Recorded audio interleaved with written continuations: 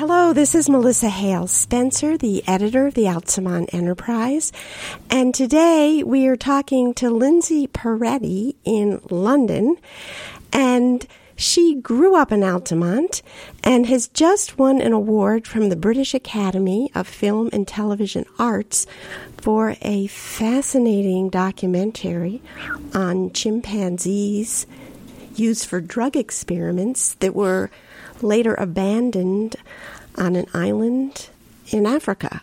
So, Lindsay, congratulations. And thank you. Tell us, how did you find this story? How did you discover this? I actually heard about the story offhand at a conservation talk that I went to in England at a zoo. It wasn't the subject of the talk, but someone just mentioned blood chimps in Liberia, and my ears perked up instantly, being a journalist. And I started looking into it more because I had to make a film as part of my master's program in wildlife filmmaking, which is why I moved to England. And as soon as I started digging a little bit deeper into the story, it was just so fascinating and also really incredible how long the research lasted and that the problem was still ongoing when I took the story on, which is part of the reason that attracted me to it, because the chimpanzees were still out on the islands alive. And so how did you go about, just to kind of recap the film, there are two main on-screen characters with interviews interspersed. One is Joseph Thomas, who was a lab technician trained to shoot darts to tranquilize them, and now has come to care for them and love them. And Jenny Desmond, who is, I assume, an activist as well as an animal rights, humane society person. How did you set up these interviews and come to travel to Africa to do it? How long did that whole process take? Planning the film took about 3 months or 2 months before I went. I think about 3 months from when I first got in contact with Jenny through a group of animal rights activists. And she and her husband, who's a wildlife vet, were actually sent there by the Humane Society to put an emergency plan in place for the care of the chimpanzees when the organization that was testing them left them to starve out on these islands. That's sort of how it all took off.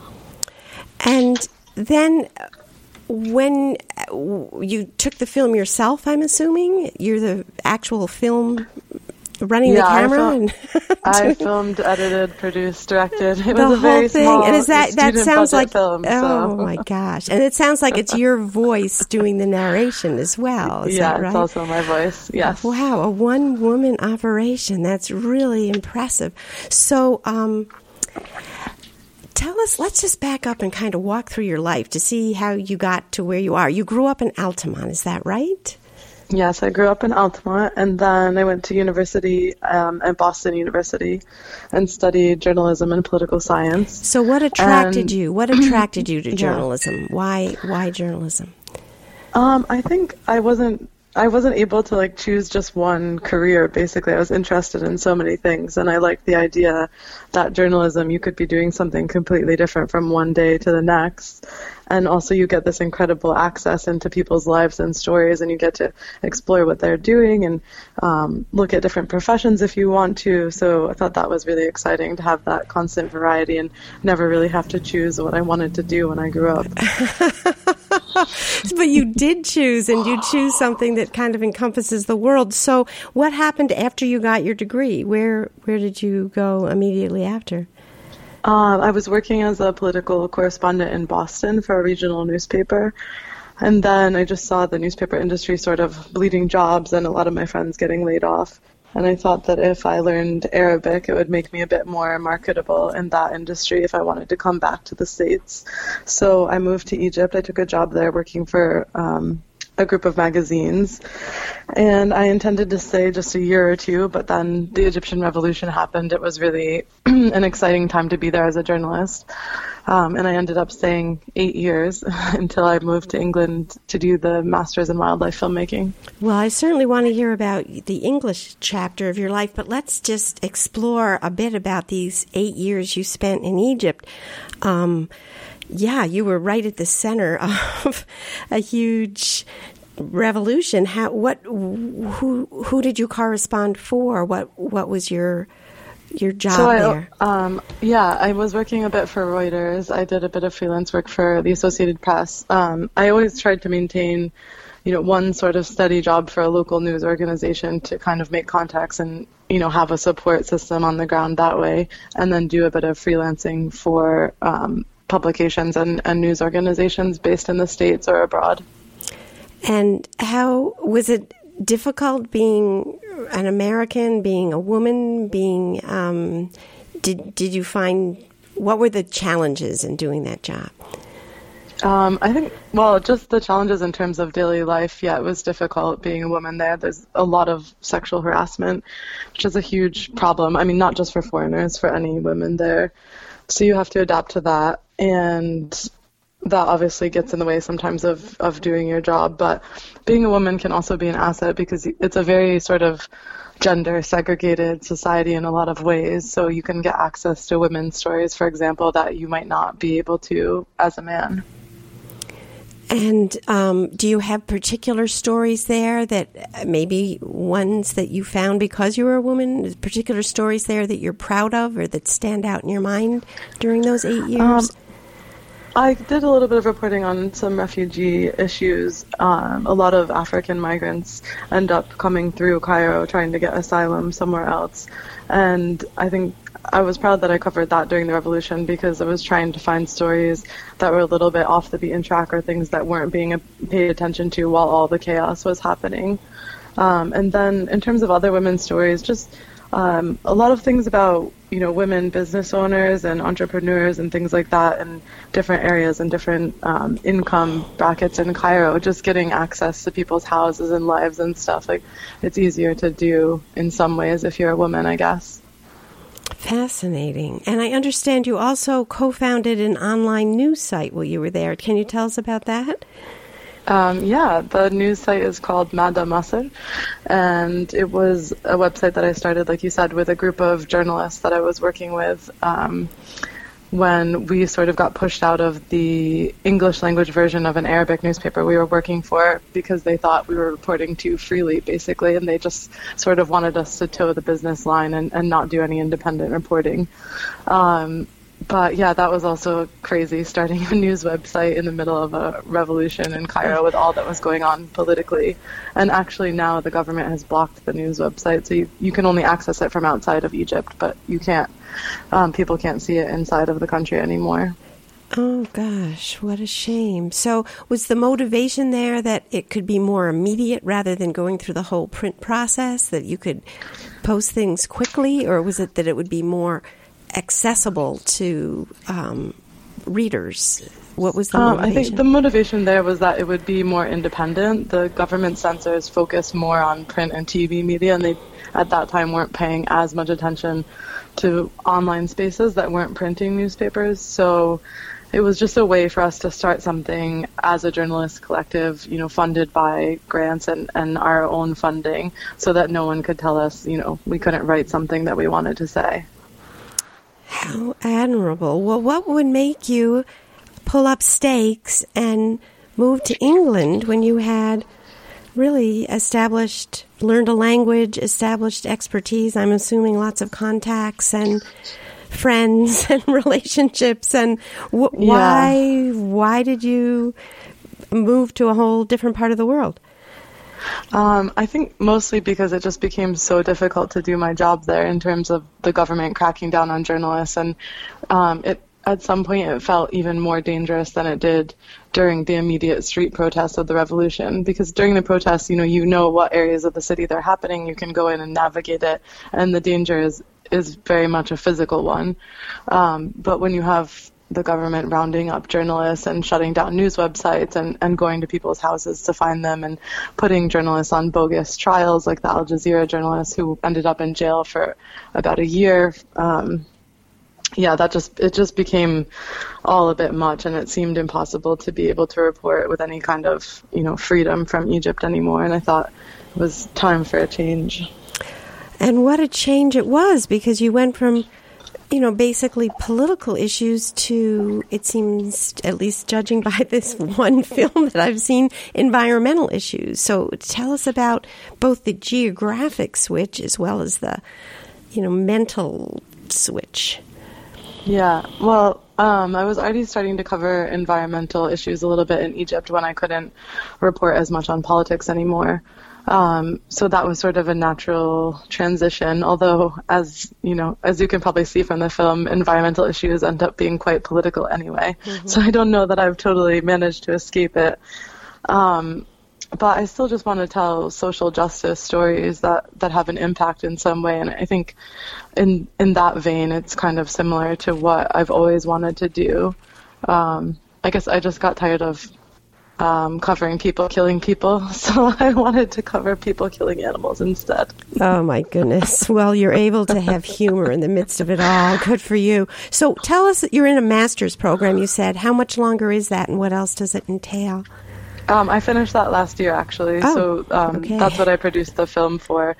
And now I'm working here for the BBC Natural History Unit, making a TV series related to my final film. Not the same chimpanzees, but similar characters and same part of the world. And what is the series about, more specifically? So the series is about Jenny, who's one of the characters in my film, and her husband, Jimmy, who are rescuing a bunch of orphan baby chimpanzees who basically have been taken away from their families from either poaching or the pet trade, and have ended up with no one to take care of them. And they suddenly have found themselves with 26 baby chimpanzees in the past couple of years, never intending to start a sanctuary in Liberia. Oh my goodness. Well, yeah, it's crazy. So, do you have project a pathway for your life, or is your life something that unfolds as it happens? I think probably a little bit more the latter. I think Egypt trained out of me planning every minute of my life, because it's almost impossible there, which I guess ultimately was a good thing. I mean, I have ideas of things that I want to do, but I don't have a 5-year plan or anything like that. So what are some of these ideas? I can't wait to hear. Well, just that I want to keep telling stories, like Blood Island, that I want to find environmental and animal and political stories that deserve attention, but maybe people haven't heard about, and hopefully just find entertaining ways to bring them to people so that they'll have some sort of resonance or impact. Well, I wonder too, and you would probably have given this a lot more thought than most people, with journalism in the shifting state it's in now. Do you make a distinction between journalism and advocacy? In other words, at the end of your film, it comes up in type saying that the New York Blood Center, which is, just so our listeners know, the entity that conducted these experiments from the 1970s until they left, apparently, during the Ebola crisis, that they did not respond to interview requests. But had they responded, would the film be different? Would it have, maybe showed people dying of hepatitis before there was a vaccine or something like that? Or there seems to be a place in modern journalism for, something that's more towards advocacy than this idea that there's a balance. Yeah, I think, those are sort of two questions, I guess, but I have thought a lot about it, especially having been in Egypt and, being trained as a journalist in the States at the time that I was. It was, stressed very emphatically that you always have to be neutral and you have to give both sides an opportunity to speak, and you can't be seen to be taking a position because that can compromise, your professional reputation. But then being in Egypt, I think people look at, journalists there look at it much differently, and it's not surprising given how many human rights violations the government's perpetrating on its own people. It becomes really almost ridiculous to be neutral and to strive that hard to cover both sides of the story equally when you know that something so wrong is happening, I guess. But in terms of this story in specific, I definitely wanted to speak to the New York Blood Center and hear what they had to say. and also to fill in some of the gaps in, what happened through this whole 3 decades of research. And had they responded, I guess it would have depended at what point in production they responded. If I was still filming the film, I would have been happy to go interview them and include their perspective. And had it come after, when I also gave them a chance to respond, I could have put some kind of statement in the end, but they've chosen to go, silent on that issue and not do any media since the whole uproar started. Yeah. It's a difficult line even on a small town paper like the Altamont Enterprise, because there's certain things like with climate change, you don't want to give equal space or weight to someone that's denying it at this point, because there's such a thing as truth. But I guess if you've been in the middle of a revolution, you would have that even more in the front of your brain in the way you work, because, of course, the roots of American journalism were very, very much advocacy journalism, and there's a truth to be told that doesn't balance out with another side sometimes. But what happens as you go forward in your career, for instance, with this series on the Desmonds? Is there like a way to look, if you're looking just at the issue of chimpanzees that were used for experimentation, is there a sense that it would have been more humane to have killed them at the end of the experiments? Or is it better just not to use them at all? Or can't you explore that as a journalist? Well, now we don't use chimpanzees anymore in medical research. All of Europe and the States have stopped doing that, although they haven't yet put all of the chimpanzees into sanctuaries that used to be used in lab testing in the U.S. I guess it's easy to sit in the position that we're in now and knowing what we do and having the laws that we do and say of self, and they know if they're in a cage, they're going to be in a cage tomorrow and the next day, which is, part of the reason why all of these countries have banned testing on primates. Right. But I think going back, just wanted to touch back on your earlier point, I think there's a difference between fair and neutral. I think you can be fair as a journalist and give people the space to say what they think and present a sort of balanced argument without giving equal weight to every single side of the story. Like the climate change example is a perfect one. If we truly balance that, we'd have 97 quotes supporting climate change to the 3, that don't believe in it, and yet no article is reported like that. So it's, there reaches a point when, we know which side of history is the right one, and it's a bit ridiculous to make things completely 50-50. Oh, I agree. And truth is kind of an evolving thing. Our whole view of human beings as animals has changed dramatically since my childhood. I interviewed a vet recently who said, the animals I treated used to be out in the barn. Then they came into the house. Now they're in the bedroom. So we're kind of evolving as a species in our view of, who these creatures are that we share the planet with. But one of the things I just loved about your film was the way Joseph Thomas talked about his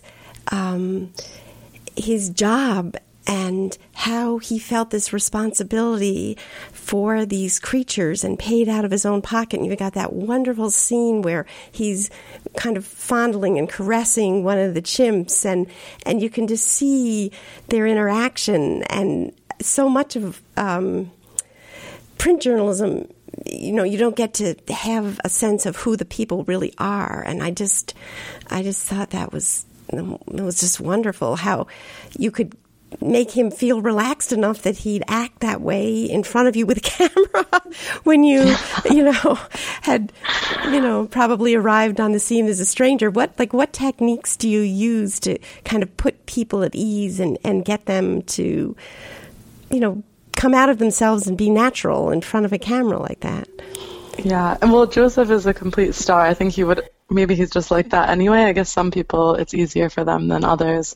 But at that point, I had only spent 2 days with Joseph, so I didn't have a super long time to get to know him.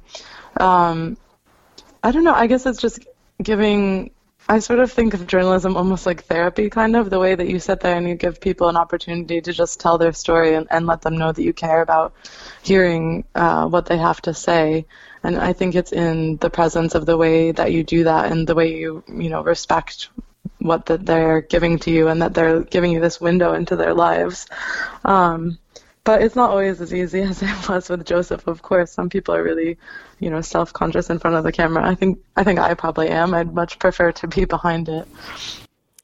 Well, another thing, too, as you were describing your kind of thirst for knowledge and curiosity that you didn't want to decide what you wanted to be when you grew up, you are kind of doing it all. I'm just wondering what in you as a person, maybe in your upbringing, maybe from particular teachers, how did you get to be someone who can kind of bounce around the world and still connect with people well enough to tell their stories in a meaningful way? I mean, where does that come from?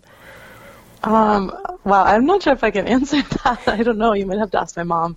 I guess those two things for me are sort of go hand in hand. I think the traveling has definitely helped me connect with people more just because I've been exposed to different situations and different cultures and different people, and also had this experience of, being in the minority in Egypt and being surrounded by people who didn't necessarily think like me or weren't necessarily raised like me. So I think that's a really sort of eye-opening experience when you think like, wow, not everyone around me is thinking like I am, and in fact they're often thinking the opposite. It just opens your eyes to, I guess, being more empathetic when you're listening to different perspectives. Yeah, well, it's quite a gift, and you've done wonderful things with it. Our time is going rapidly. Are there any important things that I haven't asked you, or you think people should know either about you or your work? Well, I'd love it if people know that they can actually see the short film online, and it's only 12 minutes, so it won't take up too much of their time. But you can find it on on YouTube or through the Facebook page for the film, which is Blood Island Film. And was Blood Island named that before they put the chimpanzees there? No, it's actually called Monkey Island, but that's just I didn't think that sounded as good as Blood Island. No, I think that's title. Great. It's very dramatic, just thinking of the right name. So that was your moniker. Oh, that's... Yeah, and also chimpanzees aren't monkeys, they're apes, so it's a bit of a misnomer for the islands. I see. So, Blood Island, did that phrase come to you in a particular context, or is that just... How did you come up with that? Yeah, I'm not sure exactly how I thought of it, but it's just because of the blood research they were being used to find blood vaccines for hepatitis and other diseases. Yeah. And then, the fact that they're on these islands, and I wanted something, quite short and punchy, and I guess that's how it came to me. Yeah. Well, I'm just such a hardcore print journalist. I was amazed at the things you did, like when you were talking about one particular chimpanzee, Samantha, I think her name was, and the number of times she had been tranquilized and the number of times that she had had various procedures done. And you show Jenny's hands kind of like, what do you call it when fingers walk across those old style files, Yeah, and you just get a sense of through the sort of lab records. Yeah, the bulk of it. So, I mean, do you write out kind of a stage script for yourself? Like, okay, I'm going to do the records, so I'm going to show hands going across a large amount of files, or are these things that just kind of happen as you're filming and you put it all together later? Well, you need to, I think, know the grammar of film a little bit and know what kind of shots you need in order to cut it all together to make it work properly. So I need a close-up of the hands, and I need her pulling a file out and all of that stuff. But some of it, you don't know what's going to happen, which is what I think is cool about documentary and observational films, and you're just following it along. Like when Joseph says, when I asked him if the chimpanzees think of him differently now, I didn't know what he was going to say to that, and I really liked his response because he said, no, they think of me the same. And I knew that I really wanted to include that because I didn't want to make it seem like this rosy story, as in, Joseph, of course, has an amazing story, and he did something great trying to save the chimps' lives, but he also, helped oversee 3 decades of really invasive and horrible procedures that they went through. So it's not black and white. And I like that he said that, because I think it sort of encapsulates that message. But then you have an answer for that is rather rosy, because you have Jenny saying that this has been healing not just for the chimps, but also for Joseph, that, this process of now having them welcome him when he comes to the island with food is a way for him to heal as well as them to heal, which is like a wonderful statement on how close we really are to chimpanzees. She likens it to, like having someone in solitary confinement, that it's their psychological damage, and he suffered psychological damage too, and now together they're healing, which just, if I were reading it in a novel, I would say, oh my goodness, this is just too good to be true. But there it is, and you captured it. It's quite an amazing part of the story, isn't it? And it's just, all the ingredients of just such an incredible journey that they've been through are just there in the story. And, I just tried to bring them out a little bit, but all of that is real, and that's, that's what attracted me to documentary, because just finding these stranger than fiction stories and bringing them out through film, I think is really exciting. Well, thank you. This has been wonderful to hear from you, and I really appreciate the film that you've made, and I can't wait to see what's happening in your future. So we'll keep watching. Thank you.